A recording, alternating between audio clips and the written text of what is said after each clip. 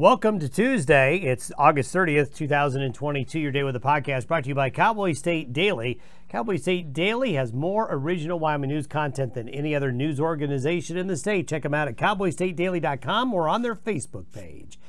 Well, as we take a look at what's going on, well, let's go back in time. This is from late last week. A great shot from Matt Edwards in the Northern Bighorns. This out in the Bighorn Basin last weekend of a thunderstorm developing. A beautiful shot there. There's a classic western sky shot for you that we see during the summer season. Thanks, Matt, for sending that along.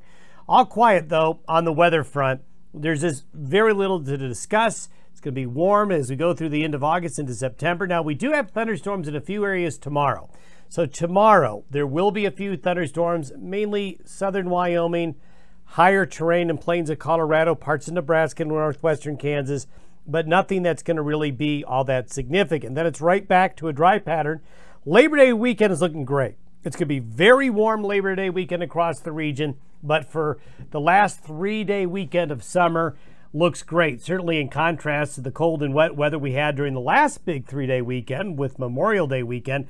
This Labor Day weekend is really shaping up to be good for everybody. Just so we'll mention this again later in the week. With the dryness and the humidity going down and these warm temperatures, we got to watch out for increased fire danger. Any significant weather in the pattern is not going to happen until around or after the 10th. I think we're going to see a weather change right around or after the 10th. But up until then, we're just kind of on cruise control.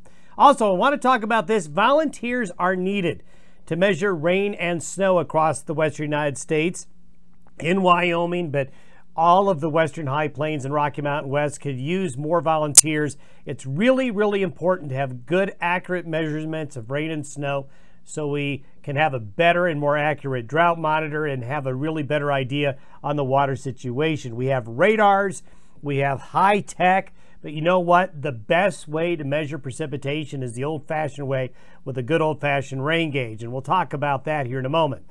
Satellite imagery shows very dry air moving into the southwest and central United States. You can see the orange. Look at Arizona is really drying out. Utah as well. They're the drier airs moving into Colorado and Wyoming. You can see we have the gray, the higher humidity air, staying down in the Texas and the southern areas of the U.S., getting suppressed down into further into areas of Mexico. That underneath this big ridge of high pressure is going to mean not a lot going on. This is by Sunday morning. Notice we still have the high pressure ridge. It's really not going anywhere. So this is going to keep us very warm through the Labor Day weekend and keep the chances of rain at a minimum. 10 days out, this is where we see things change. See the Gulf of Alaska high right here? If we were to look at where we're going to be this weekend, notice the Gulf of Alaska has a low. So when you have a low in the Gulf of Alaska, you're going to have a high over the Rockies in the west. However, 10 days from now, that reverses. A high in the Gulf of Alaska means a low will be moving in to the western United States. But up until then, it's a real yawner weather-wise. And here's the 10-day precipitation forecast. There's a lot of white out west, isn't there? Very little in the way of any significant rain. It's all going to be along the Gulf Coast, the far south into Mexico there, into the Corn Belt in the eastern parts of the United States.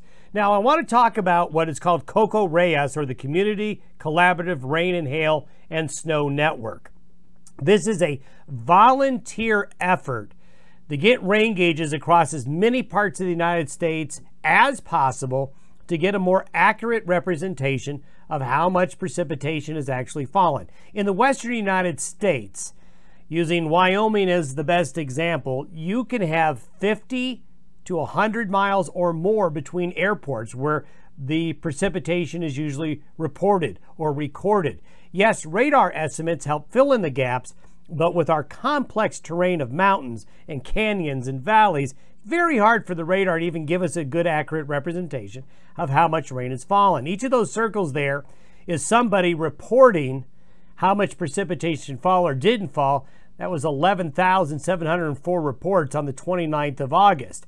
But when you look at Wyoming, these are the reports for the big precipitation event that we had on May 30th of this year, right around Memorial Day weekend there when we had the Yellowstone floods. Each one of those squares you see is somebody reporting the precipitation. And you can see the orange and yellows and the greens up there around Yellowstone Park where the heavy rain fell. But you notice there's a lot of white space between those reports. So you have these heavier amounts of reports around the city locations, but where we need these volunteers, yes, we need more volunteers in the cities, but look at Lincoln and Uintah counties. Hey, folks in Evanston, anybody in Evanston, Sweetwater County, Lincoln County, we need volunteers. Volunteers needed in Carbon and eastern Sweetwater County. You can see these holes there. We need more rain and snow volunteers. You go to the website, you fill in your observation potential, meaning where you live, whether or not you're willing to volunteer, and it's really easy to submit your reports. You either do it through the internet or you can even use an app.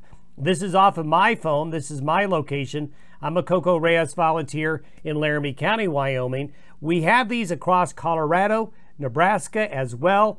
You use a 4-inch rain gauge. Now you might say, well, I've got one of those fancy digital weather stations. Well, that's great. Those digital weather stations are getting better with rainfall, but the best, most accurate way is with a 4-inch rain and snow gauge. In the winter, you take out the middle tube and you use the 4-inch tube by taking this top off to gather the snow, then melt the snow and get an accurate representation of what's going on. If you're interested in becoming a volunteer, and I really encourage it because you're not only having fun watching the weather and measuring the weather at your location and having a good idea of what's going on, but you're helping out with a lot of climate statistics. You're looking at helping out, really understanding how precipitation is falling. So I've listed the 3 states here, but this is happening in every state in the United States as well. Send those folks an email or go to the Coco Reyes website. It's cocoreyes.org for you to get that information. Thanks for listening and watching. We'll see you tomorrow.